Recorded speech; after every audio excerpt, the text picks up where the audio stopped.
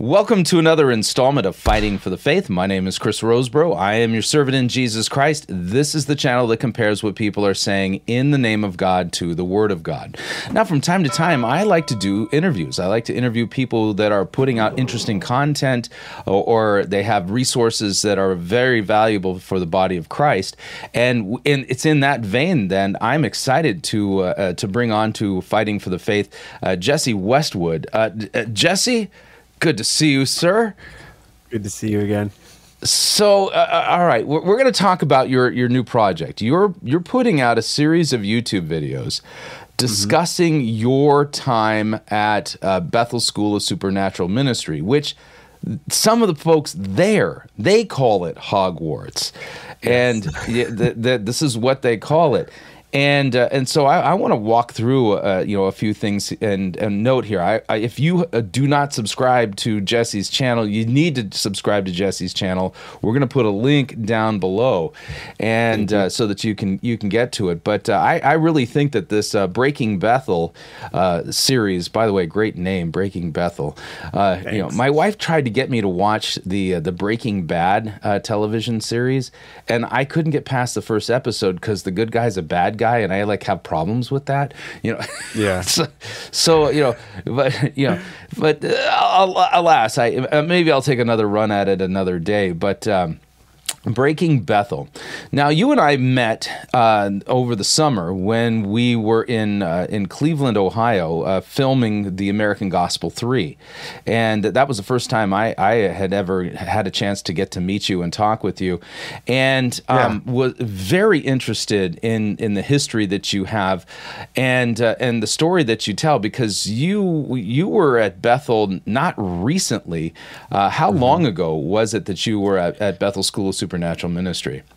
Yeah, so I went right after high school. It was 2007 when I went out there. So I was from 2008 to 2011 was kind of my year. Okay. And so I did first year, second year, and I did third year interning under one of the head engineers and producers who had a studio called the Sound House. Okay. And I interned there, and my internship entailed basically being part of the production crew and engineering crew for about 4 or 5 Bethel albums and Jesus Culture albums, and then helping with live sound and engineering as well with those. So I got to work really closely to a lot of people there and really be in the thick of it. So yeah.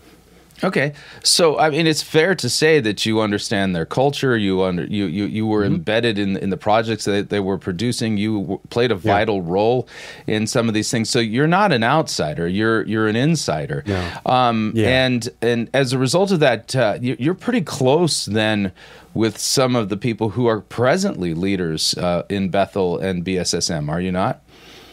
Yeah, it's a kind of hard way. I don't know if close is the right word. I mean, I was close. That's the thing. There's a lot of people at Bethel that some have left Bethel since, and they're doing other projects.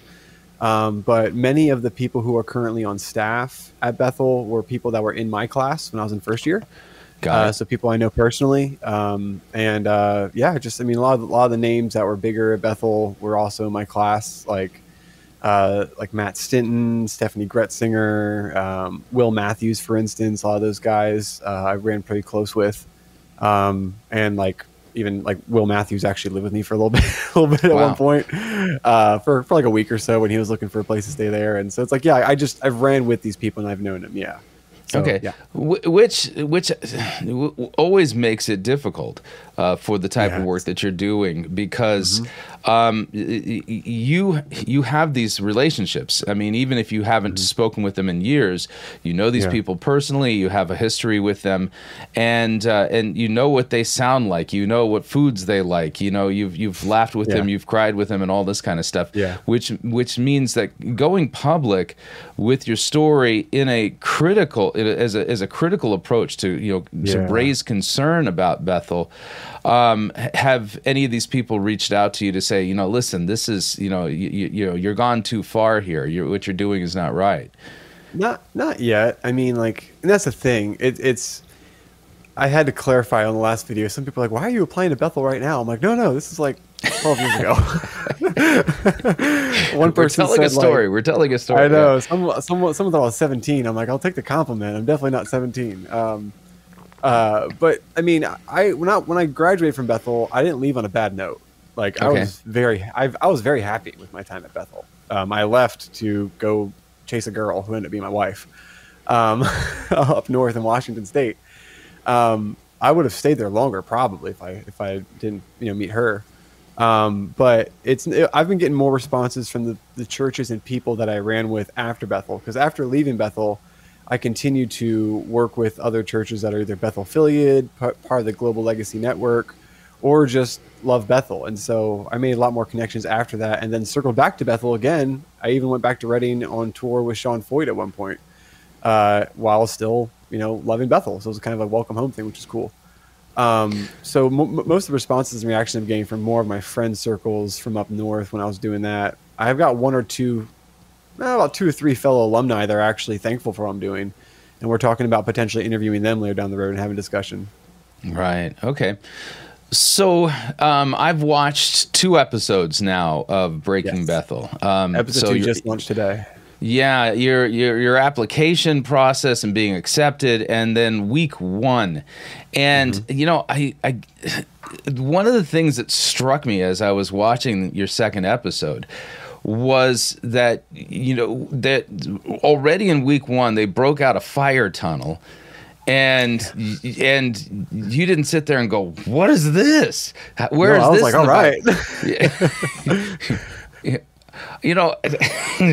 I mean, tell me, what is how did you grow up that first week at Bethel they break out a fire tunnel and you're not sitting there looking in your Bible going, "Wait a second, this doesn't seem right."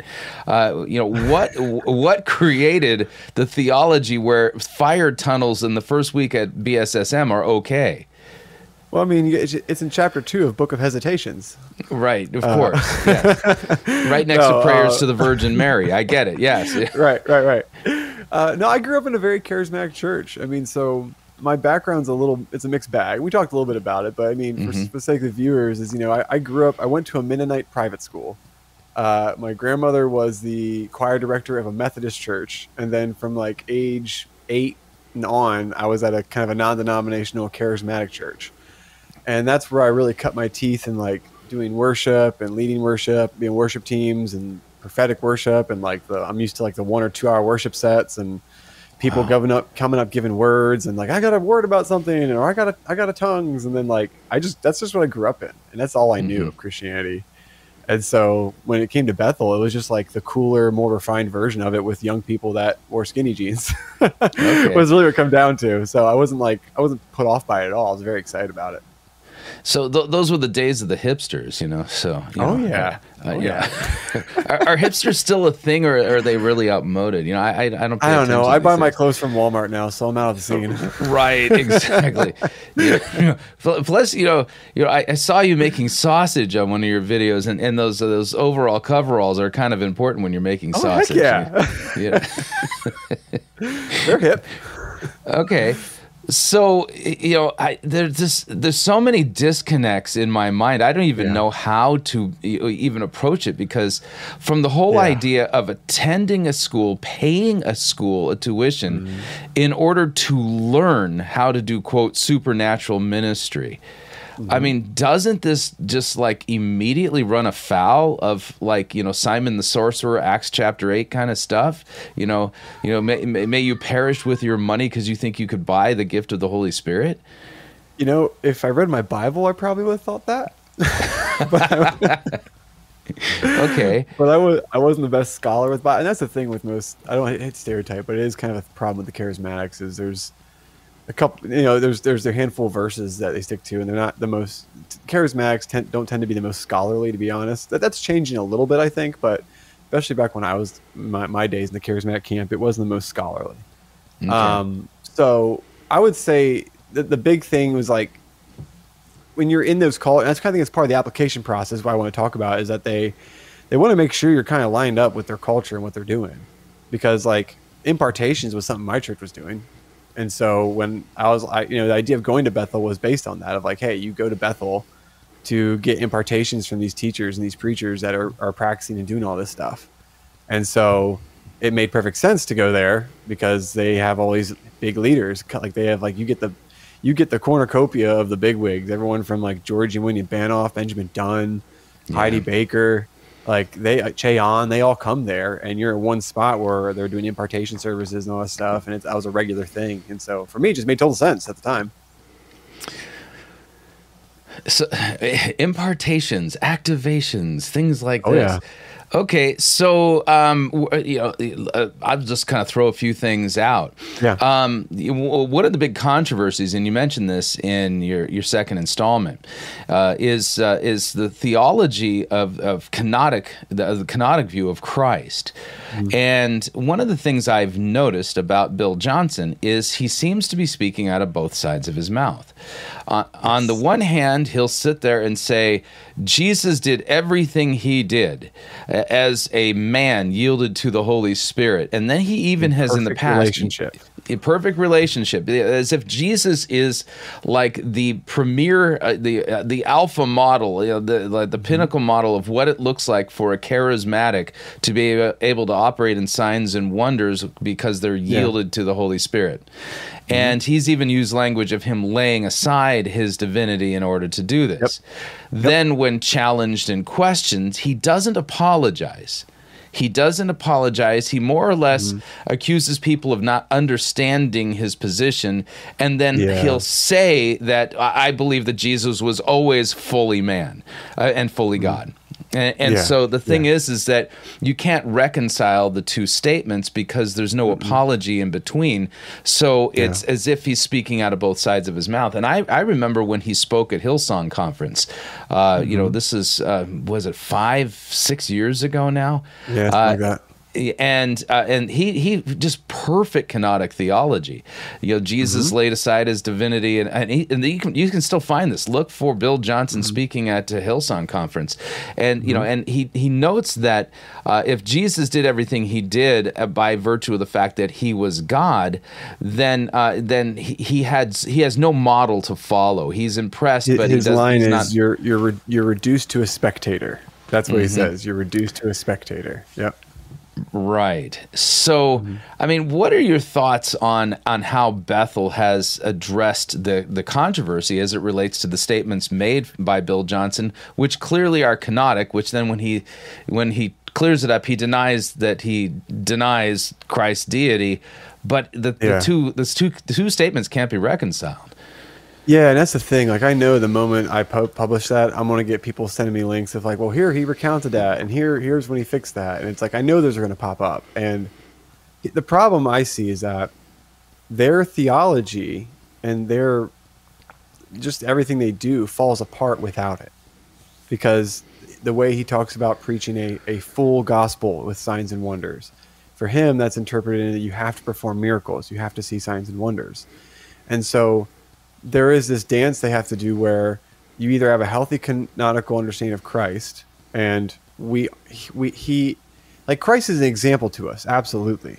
But he's not like that. There's no denying that. I think people will throw the baby out with the bathwater sometimes, but to the extent of like the miracles he performed, it's like he's God, and so we can't use the miracle standard as like he's God and he saw these miracles, so we should see the same thing. But without that option to Bethel, their whole theology falls apart if we can't have miracles as a standard. Yeah. And so they're almost forced in this position where they have to juggle the two, because without it, well, then what's the point of everything else we're doing? Because that's why we believe in miracles, is because we believe Jesus was a man in perfect relationship with God performing miracles. So they've put themselves in this corner where they have to juggle the two, and I don't know if we'll ever get a straight answer out of it. Right. So, okay. So it's kind of like a political spin cycle where they're saying things that to keep their base in check and somewhat discredit the critics. That's kind of how I see his statements. And when the Bethel Revisited came out, I told Kaylee right away. I'm like, my wife. I'm like, the first episode I saw, I'm like, this is total damage control. This is total damage control, because a lot of things, and I'm gonna do a series eventually of me breaking down the Revisited. I know people have done it before, but like, there's so much I gotta say about that. But long and short of it is, a lot of things that they're denying and trying to correct, I was like, I was there. Like, I saw you do these things, or I saw you preach this, And it Yeah. wasn't like a oopsie. It was like this was part of the plan. And so there's just a lot there where it's like it's total damage control. Yeah, and as a shout out to the upcoming American Gospel series, I would note that pay attention to the segments in the New American Gospel as it relates to grave soaking. Yes. Because I don't want to give too much away, but I know, right? Yeah, but I want to whet your appetite. You're going to want to see this because I know that Jesse's going to weigh in on this. So, Yes. but we'll make sure not to upset Brandon Kimber by saying anything here. Watch you, American Gospel 3. That whole grave soaking thing will be brought up in depth. So when we talk about then this idea that signs and wonders and miracles are absolutely, as a friend of mine used to say, mandatory. They are mandatory over at Bethel, and everything's all about that. But are the miracles and the prophecies and the signs and the wonders that they are performing, are they even real? Because the stuff that I see coming out of Bethel reminds me of when I was like 5 years old and I was flipping channels on a Saturday morning. We used to have to use these things called a dial. This is back in the day when, I grew up in Southern California, so we had Channel 2, CBS, Channel 4, NBC, 5, KTLA, 7, ABC, over to 9 for, I forget what 9 was at the time, and then I love that. and then KKLA on 11, but and then there was a 13 that didn't come in very well on where I lived. But all that being said, I remember flipping channels. Saturday morning was the day I would watch Bugs Bunny and the Roadrunner and flip over, and then I noticed that on Channel 11 on Saturdays after cartoons they would have professional wrestling. And I remember watching a few things of professional wrestling, and as a 5-year-old, I was asking myself, is this real? Are they really fighting? It doesn't seem real to me. And so I was struggling as a 5-year-old regarding the veracity of professional wrestling, with Hulk Hogan and guys like that. And I have that same feeling that I had when I was a 5-year-old, when I look at the stories and the signs and wonders and the things that are supposedly supernatural coming out of Bethel. Is this really God, the Holy Spirit? Because it sure does seem flaky to me. Yeah. So I have a hard time with that question in a couple ways. So there was a lot of miracles per se that happened. Sorry, my little one's just climbing. Hey, Eden. Thank you. Shut the door, babe. She's literally climbing the wall and turning on the light off and on. Okay. So it's a couple ways to answer that. So when you're there for 3 years, there's a lot of prayer, a lot of words of knowledge, a lot of conferences, healing rooms. I participate in the healing rooms, all kinds of stuff. And here's the way I see it. If a real miracle happened, I feel like it would be so pressed upon me to not forget it.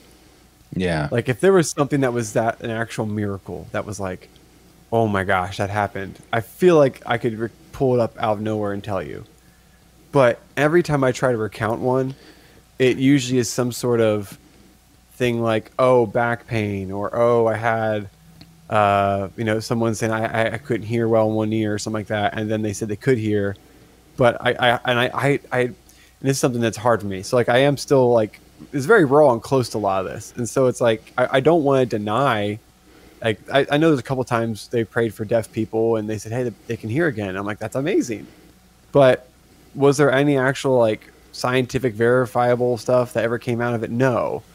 And that's where things I keep going back to. And I don't want to, here's where I don't want to go. I don't want to grieve and be a skeptic of the works of God to an extent where like I discredit what he's done, but then in the same breath, I don't want to credit someone who has, even though they've done like, let's say one valid miracle, and there's a myriad of false prophecies and things behind it.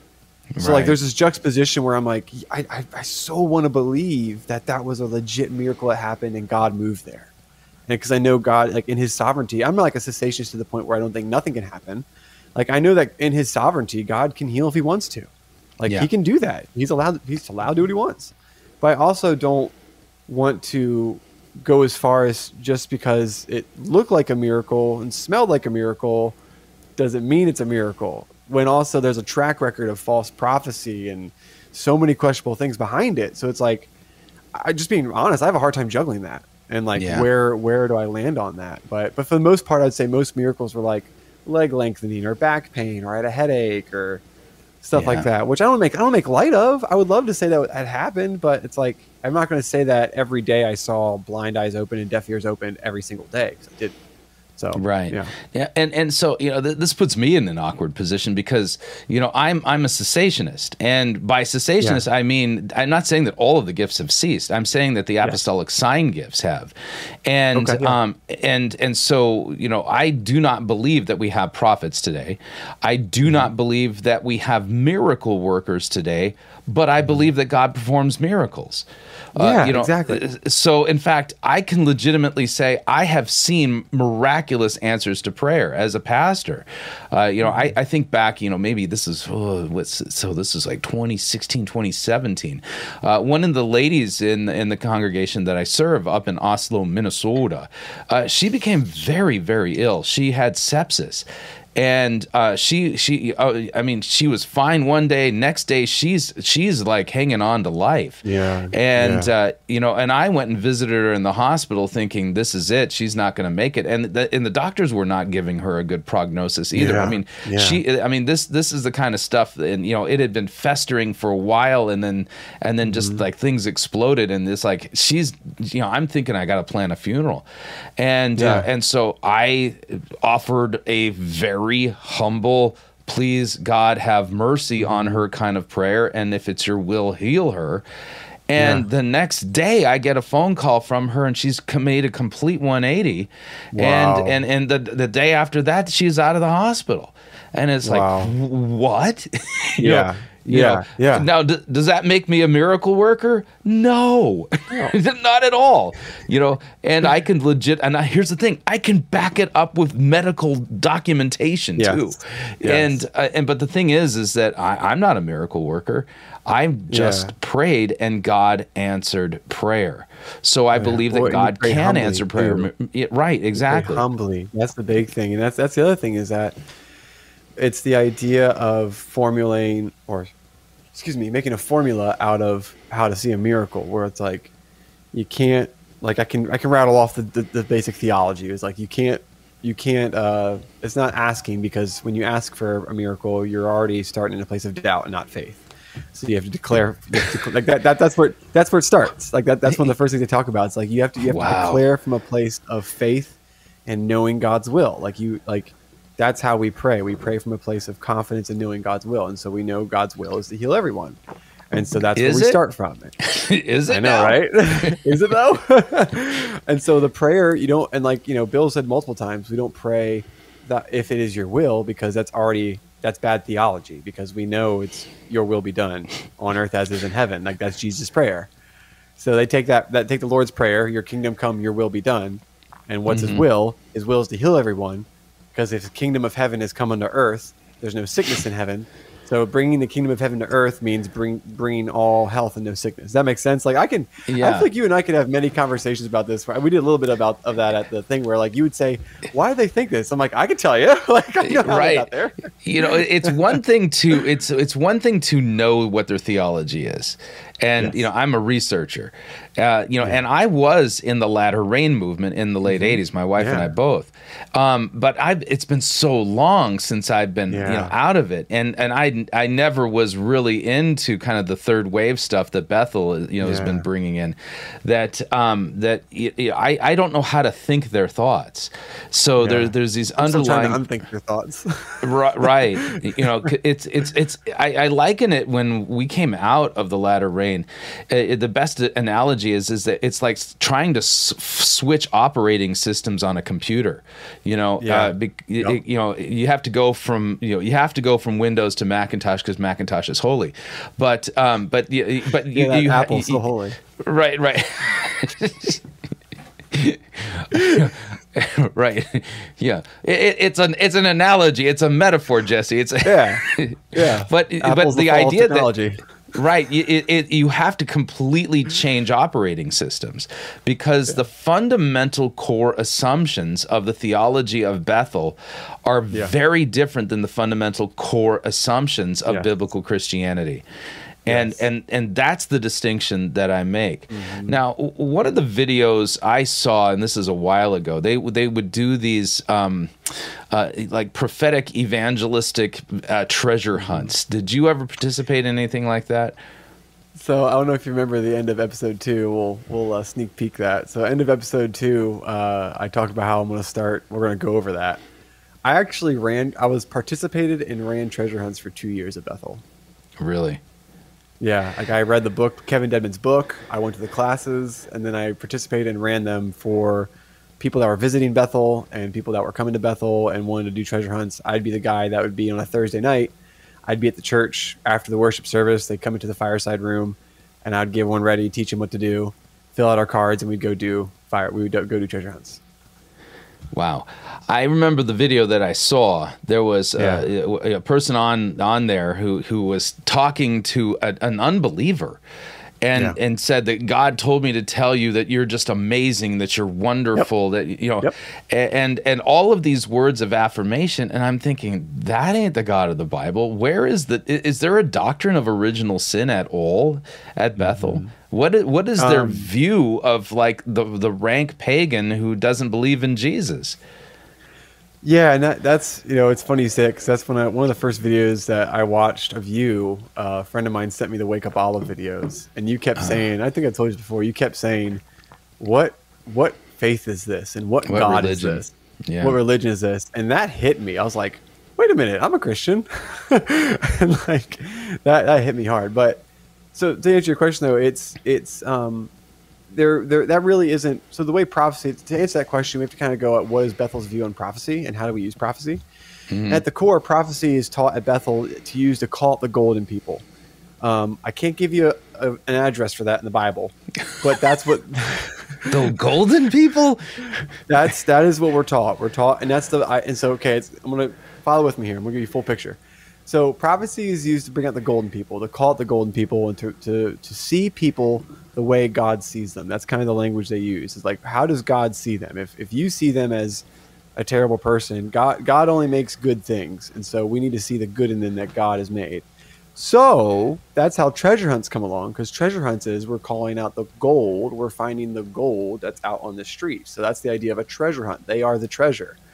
And so when we find them, we're now then required, the idea is we're not there, we tell them, we're not here to tell them how terrible they are, we're not here to tell them what an awful person they are. We want to tell them that God sees them as a treasure, that God, the idea of a treasure hunt is once you get them, it's, hey, you have officially made it, kind of the point of like, we have all coordinated together here, and we have arrived to this location to where you are now the treasure, and God has coordinated and lined this up, and we found you. Like, you are the person with the jersey, with red hair. You're a guy in Starbucks with a foot pain. Like we hit all 5 of them. So you are God's treasure, and He lined this up to find you, to pray for you, and tell you how amazing you are, and that's what we're here to do. And like, that's the idea. And a lot of times it'd be like you'd start off with like, God has lined this up, or God has ordained this, or God has sent us here to do this. Okay, so, which kind of leads to this question. What did you do when you read biblical texts that contradicted like some of these core assumptions? So you want to bring out the golden people, and you want to speak words to affirm to them the way God sees them. But what do you do in the Bethel context with like the Gospel of John chapter 3 verse 36, which says, "Whoever believes in the Son has eternal life. Whoever does not obey the Son shall not see life, but the wrath of God remains on him." You just don't read it, I guess. I don't know.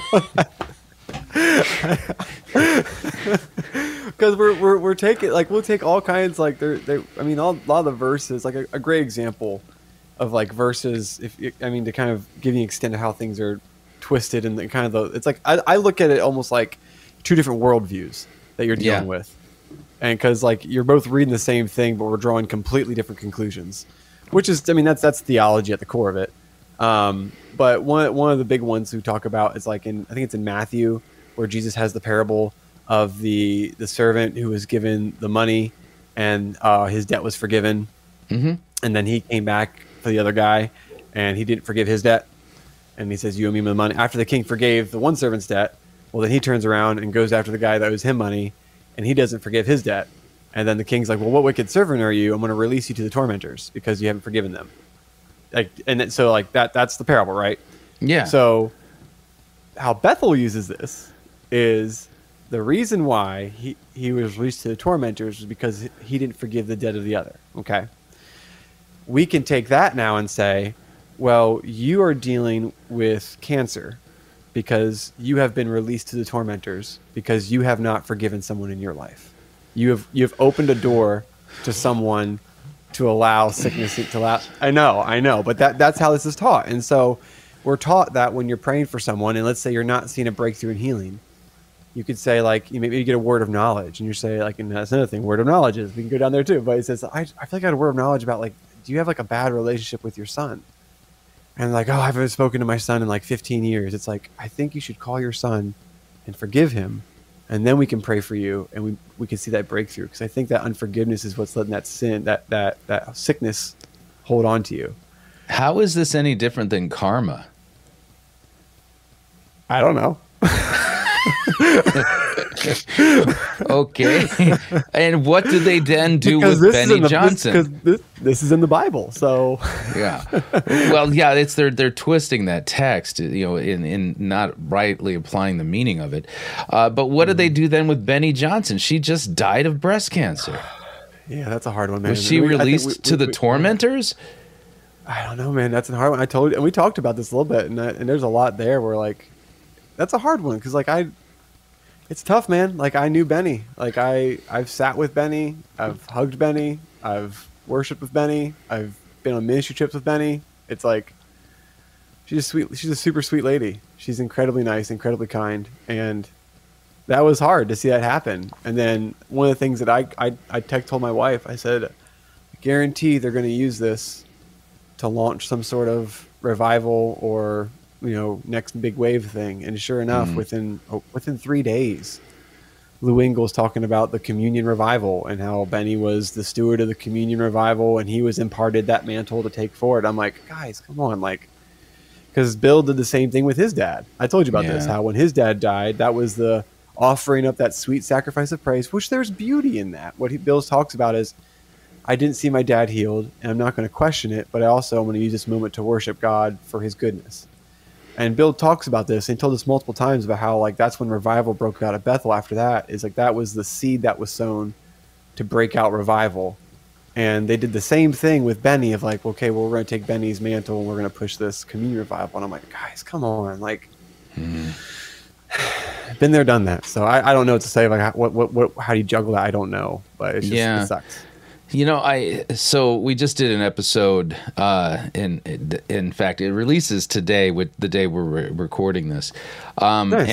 And we deal with the fact that Ken Copeland has a pacemaker. And the word of faith guy, and we named the video, Ken Copeland doesn't have enough faith.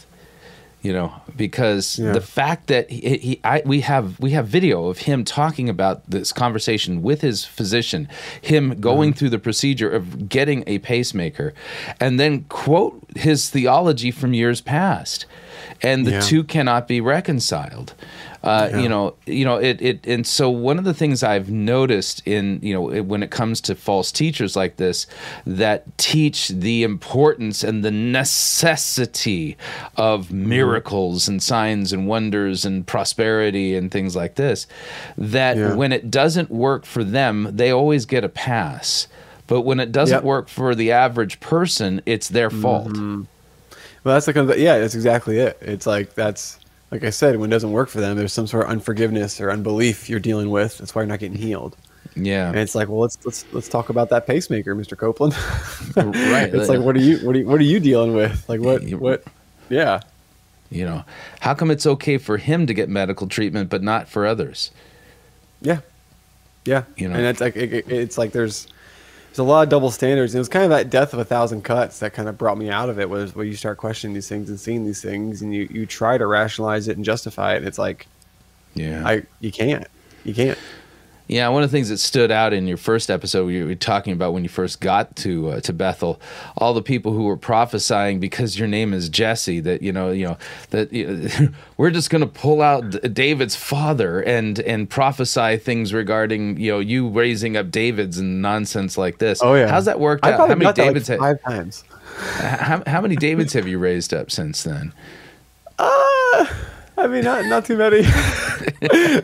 I mean, like, here's the other thing, though. There's like a weird self-fulfillment in the prophecies, because like I did operate as a worship pastor and help raise people up to be worship leaders.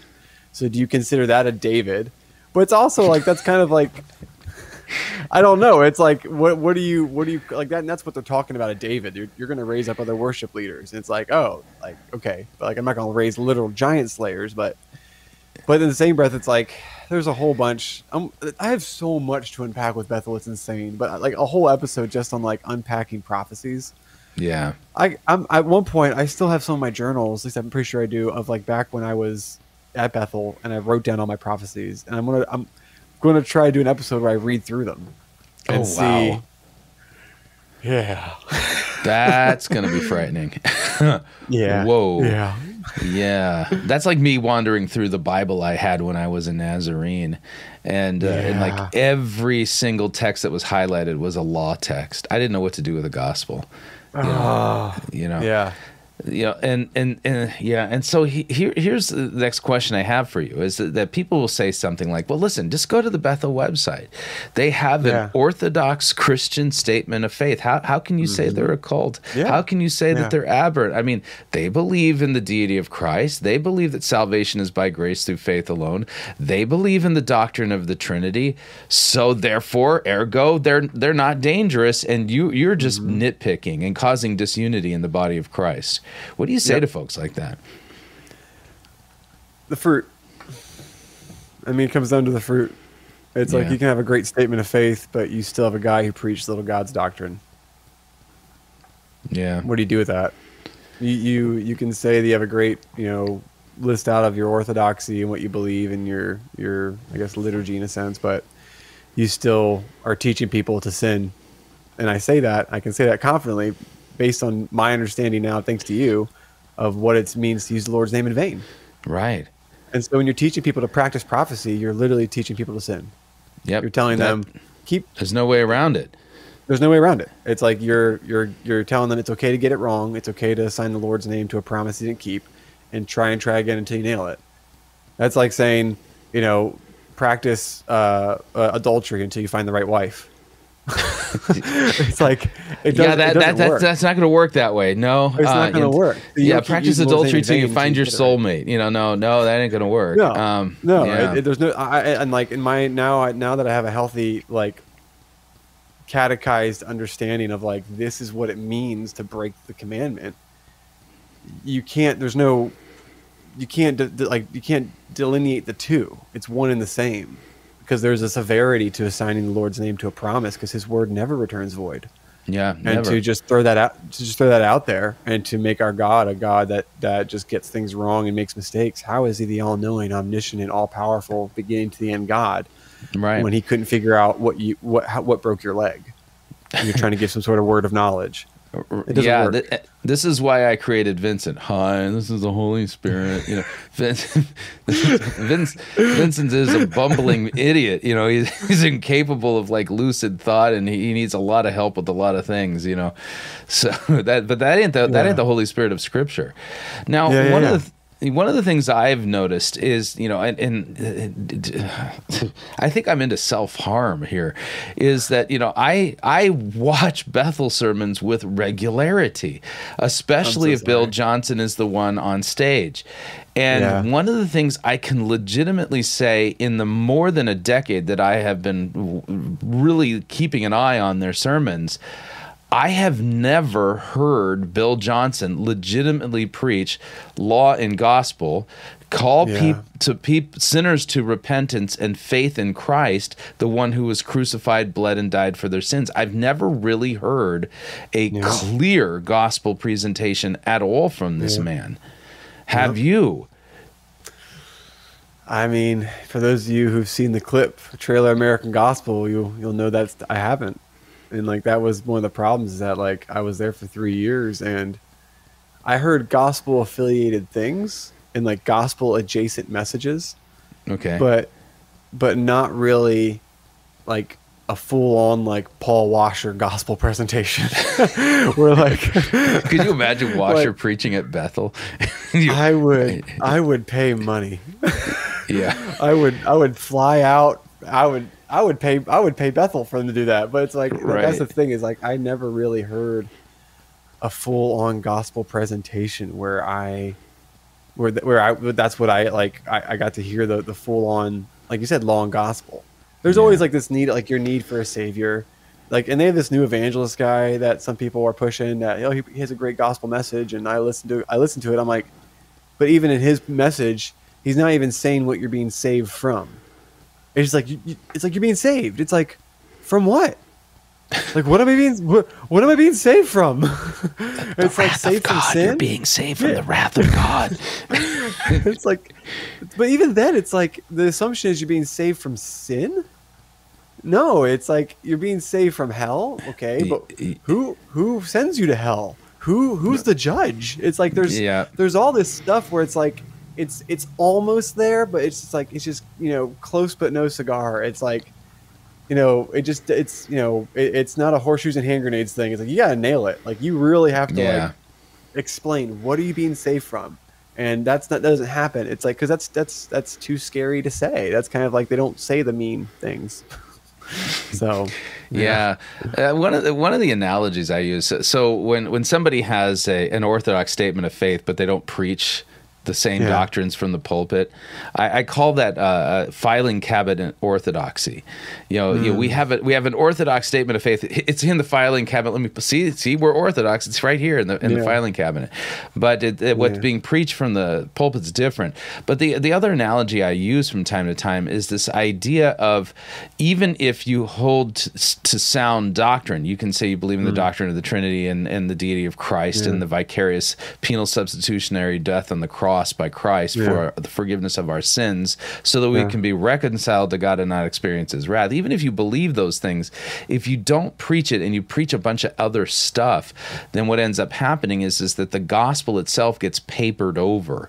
You remember that? Maybe you don't, but back in the day, they used to have bills that they would it says post no bills. They'd have walls. You got a concert coming up, and people, they put promo posters up, so that people can know. Okay, I lived in Seattle for a while, so they still have that all over the place. Right. Okay, so they still do that in Seattle. Seattle still has a music scene, but but you'll note that the posters that were there last week are papered over by the ones for this week, and then those get papered over, and those get papered over. So at one point, if you hang out in Roman Catholicism long enough, by accident you're going to hear the gospel, okay? Yes. Because it'll show up in the lectionary readings. So they still follow a lectionary, so you can actually hear the gospel because the verses that contain the gospel will be read from the lectern. Yeah. But the thing is that the gospel itself gets papered over with prayers to the saints and prayers to the Virgin Mary and purgatory and all this kind of stuff. It gets papered over. It's in there somewhere, but you can't. It's the least of the doctrines because no one really comments on it. No one can really communicate it correctly, because the most important stuff is all the other stuff. Was that your experience at BSSM in Bethel, that the focus on the other things kind of papered over the sound doctrine bits? I think that's a good way to put it, because the school is there to help you. The idea of the school is like they want to make sure you have your stuff already figured out. Like you're a Christian, you know the basics. Like you got that all figured out, because you're coming here to I kind of equate it to like boot camp versus like SEAL training. It's like boot camp is like every other Christian. Like they got the basics. They can, they can do all this stuff. They're in good shape. They have the basics figured out, and you could send them out and they could do it. But if you want to be a Navy SEAL, you have a whole nother level of training to do. And so that's kind of what Bethel is like. You can be a Christian, but if you really want to learn how to do like all the other stuff, you come here. And so that's partially why the gospel isn't like presented or articulated, because you're not really going over that. Right. The fact that they would like even see themselves as like the elite Navy SEALs of Christianity is just laughable to me. It's like, you and see, that's the thing, is that I think that they're laboring under a strong delusion, because you look at the Olive incident, which is just tragic on so many levels, including the fact that this little girl's corpse was sitting in the morgue while they're trying to raise her from the dead. It's sat there for more than a week. That's just a mess. And then you look at the fact that Bill Johnson's son, he's deaf. And then you look at Benny Johnson, and then you start look, and then one of my favorites was when Bethel shut down their healing rooms because of COVID. During COVID, yep. I mean, how can you say that you're the elite Navy SEALs of Christianity when the elite Navy SEAL level fight comes to your backyard and you guys aren't on the front line valiantly fighting it? You're like capitulating and getting the snot kicked out of you. It's like a fire truck on fire. What fire? It's like, well, should we put the fire out? I don't know. How we put the fire out? Like, with the water. Put it out already. Come on. It's like, do we deal with COVID? How? With your healing ministry. Deal with it. Like, get rid of it. Yeah. I mean, Kozar, made the point that, that these guys, these faith healers, including BSSM folks, they should have been on the front line fighting COVID. Yeah. No, I agree. Like, I remember when I just left Washington when I got back to Delaware, and the COVID stuff started breaking out. And that was the first things I was curious about. And then when I started seeing everyone pop up on Zoom meetings and Bethel canceling, I was like, man, guys, like you gotta know this is a bad look. Like there's no way they're getting around that. Like such a bad look. Yeah. But it still didn't put a dent on them, it seems like. And then they had an outbreak of COVID at BSSM among the students, and they had to shut the in class, the in-person classes down for a while. The supernatural Navy SEAL glow in the dark Christians weren't even able to put an end to COVID among them. No. And okay, Jesse, I get the feeling I'm just gonna have to ask you to come back on. Because the reality is there's so much. Like that's partially why I started my channel, because like every time I'd see someone talk about stuff, and I'm like, because that was like, there's a lot of people who've commented on Bethel, but I don't, and I'm not trying to toot my own horn. I just don't feel like there's anyone who's talked about or commented on Bethel that like was there for so long. And there's just so many things where it's like you're getting close to it, but you're missing so much. And there's just so many things to talk about and like to just, for lack of a better term, spill the beans on, where it's like, oh guys, if you only knew. Yeah. If you only knew the half of it. But I would love nothing more to come back, that's for sure. Yeah, we're gonna have to do that. But let me ask you, this will be my last question for this interview, because I reserve the right to ask you back, especially as your Breaking Bethel series develops. And I know the answer to this in part, but of the people that you went to BSSM with, the people you graduated with, what percentage of your graduating class are still Christians to this day? So I can't put a percentage on it, but I can say that the ones I'm able to see and keep tabs on, based on those numbers, if I were to extrapolate that to a grander scale, it wouldn't look good. Okay. Just because, like, based on the small pool of people that I have, that I keep in touch with or keep tabs on, and if I just took those numbers and then extrapolate it to the whole graduating class, it couldn't be good. Like, I would say majority of the people that I've kept in touch with have either left the faith, have gone to Eastern religions, or like Universalists. Wow. Like everything from, I mentioned a little bit, but I have some friends that basically went straight on to, first they came out as homosexuals, and then it went further than that, and then it went to like Wiccans, and then just like, and like, and they might even watch this. And if you see this, I love you guys. You know, we you know, if they see this, you know who you are. I love you.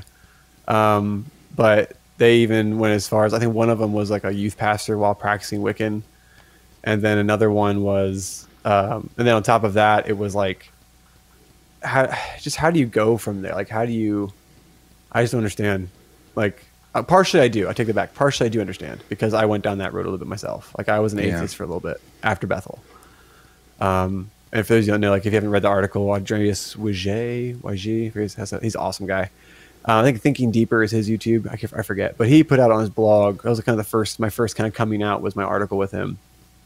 And I talked a little bit about that with how I was in the atheist camp for a while, because once you kind of realize what the current theology you have is just in shambles, you then and you really have another place to go. You kind of just think, well, was any of this real? And it is hard work. Like, it is work to redo your theology. Like, it just is. There's no, it's just, theology's not light. It's like, there's a lot to it, which is why I have such respect for like people like you and other pastors and ministers and theologians that have put the work in to help us understand, because there's so much to it. And you have to be willing to just say, I was wrong, and just take a gut punch after gut punch of like, oh, I can't believe I did that. I believe that. Yeah. And for me, I almost didn't want to put in the work, but the driving force for me was my kids, and wanting to give them, I just couldn't see them raising them in the atheistic worldview. I didn't know how to do it. And so rebuilding my faith was my only option. So, and I had to literally approach it like a child. I did Sunday school with my kids. Yeah. And that was like, and I was weeping over Sunday school lessons because I'm just like, I never heard this like this. Yeah. Like, it wrecked me. So like, as far as alumni that are still in the faith, like there's a lot of fallout, and it's tough to see. It's everything all over from, it's rough. It's rough. So yeah. For my wife and I always tell people who are coming out of these bad churches that it took Barb and I a good 10 years to work through all of this. Yeah. And even after 10 years, you know, there would still be the occasional, oh, wait, I used to believe this, but that's not what this text says. It says the opposite of it. And it's a little easier to clean. You're cleaning up smaller bits, but there were some big blocks that had to move, and it took a long time. I was scared to even read my Bible. Yeah. Because I couldn't read it, like, to take your term, the narcigesis. Like, everything I read was a narcigesis, like, extrapolation. Like, I didn't know how to read the Bible without doing that. Yeah. Like, I just didn't. I didn't know where to start. And it just made it impossible for me. Like, that alone was like, how do I jump back into this? If I'm going to do it, I'm just going to screw this up again. Yeah, no, and it sounds like we were kind of on a similar track, because when Barb and I came out of the latter rain, my wife looked at me and she says, oh, who can we trust?